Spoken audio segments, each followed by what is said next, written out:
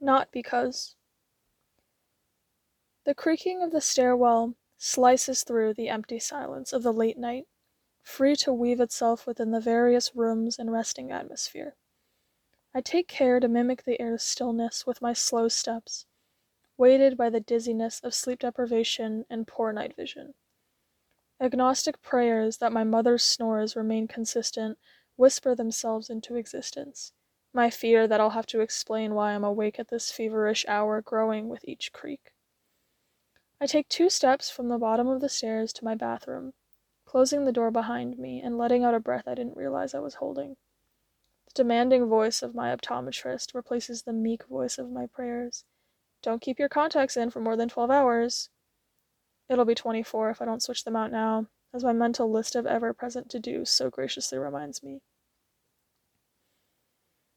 The sink drawer slides open to reveal what my dry eyes are yearning for. I widen my eyes as much as I can, holding my finicky monolid open, while the coolness of the lens presses up against my strained corneas. This sole form of ritualistic self-care that I grant myself offers brief comfort, the relief always temporary. "You don't have time to do that," is always quick to stifle any thought divergent from schoolwork. The expected whoosh of the opening door swinging through empty air is cut short as it thumps abruptly against muscle. The dark hairs at the nape of my neck rise with my heart rate. It's 5 in the morning. Who the hell is awake? Barely brings itself to existence outside of my mind, knowing better than to drag such blasphemy into this Christian household. I take a half step out through the doorframe, coming face to face with my father. My mind, worn down by years of his abrupt mood swings and unexpected fits of anger, stirs cautiously, dissociation preparing its host for the passive-aggressive "why aren't you asleep" that experience has accustomed it to. The soft, whispery, almost sympathetic tone that makes its way around the door disturbs the defensive preparations that lingered milliseconds away from entering into motion. Off guard, I hesitate at first, before mumbling back, "Midterms," the weight of my voice sinking from mind-numbing burnout. I hear a sigh. Long-running poor communication assures me it's a good one. I'm not getting scolded tonight. A hug follows. The rarity behind such a display of affection holds my heart in an elevated pause. My defenses hesitate to lower themselves, wrought with confusion over this unexpected gesture. Reassured by a tight squeeze, I reciprocate with a conscious relaxing of my shoulders.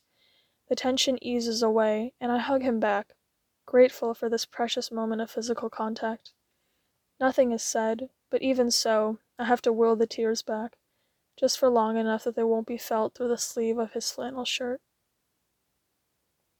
Of the 4 songs in my life, there are 3 solos. From the moment of my first breath, the ancient tune of Chinese soaked itself into the crevices of my brain matter, planted and preserved by the words of my parents. To their disappointment, I've lost most of my ability to sing it today, but nonetheless, I still recognize the lines when I hear them. English, however, is a tune I know inside and out, first introduced to me in the colorful walls of my preschool, and mastered, up until a year ago, in the brightly lit classrooms of pre-pandemic university. The final solo, French, is a lost song I never finished learning once the burden of foreign language requirements dissipated from my academic life. The 4th is my love song, Physical Touch, and the only duet in my portfolio. Rarely heard in my family's chamber of music, I've only discovered pieces of the song from the precious moments when the tune is offered to me. Even incomplete, it's my favorite melody. The chilling periods of its absence isolate me to the reliance of my bed's comforting embrace, or the warm kiss of the shower water, both mere covers of the song I truly want to hear. These days, as illness and restrictions muffle its sweet lines, I long for this duet, clinging onto the precious snippets of the song that I may be lucky enough to hear from the solo specialists around me. My mother is a strictly recreational singer. Her smooth voice filters into the air as rarely as her displays of physical affection. My father, on the other hand, struggles to understand hugs and kisses, just as he fails to replicate any sort of rhythm or beat. A match made in heaven, I guess. A lack of physical affection was just one of the many familial issues that I used to blame on my Chinese heritage. Frustration with my Asian tiger parents dominated my turbulent adolescence. I seethed at my parents' overprotectiveness, spending hours ranting to my friends about how insane it was that I couldn't date yet, or sleep over someone's house, or hang out with my guy friends alone.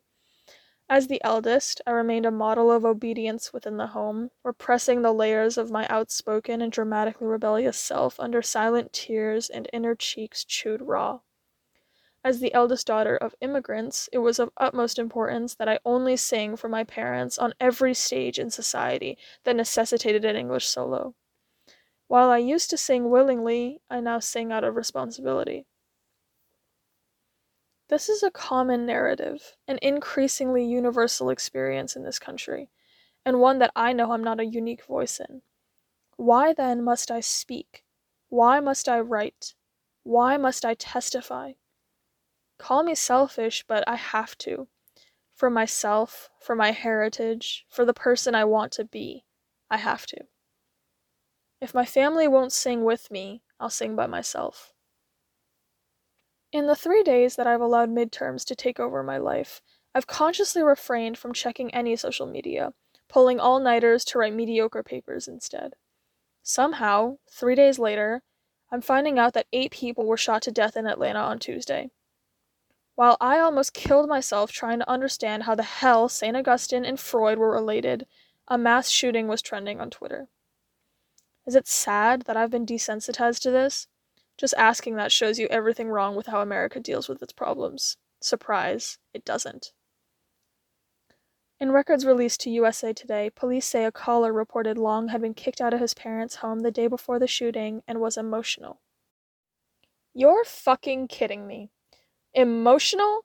That's the best explanation you can offer to the families of these victims? You're going to tell the 8-month-old daughter of Delana Yuan that her mother was shot to death because some psychopath got a little emotional? Bullshit. Absolutely bullshit. The shooter was 1 year older than me. What 21-year-old do you know would be driven to shoot and kill on their emotional days?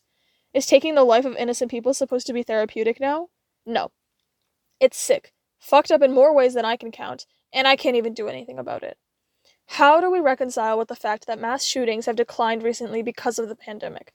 Lockdown, of all things, has been this country's most effective way of preventing mass shootings. Explain to me, too, why politicians think their work ends when they've tweeted thoughts and prayers. These representatives of the people, these instigators of justice, the only people who can enact any legal change in the threads of society, are sitting in offices just stormed 3 months ago, tweeting. Even more sad, the monotony of these events.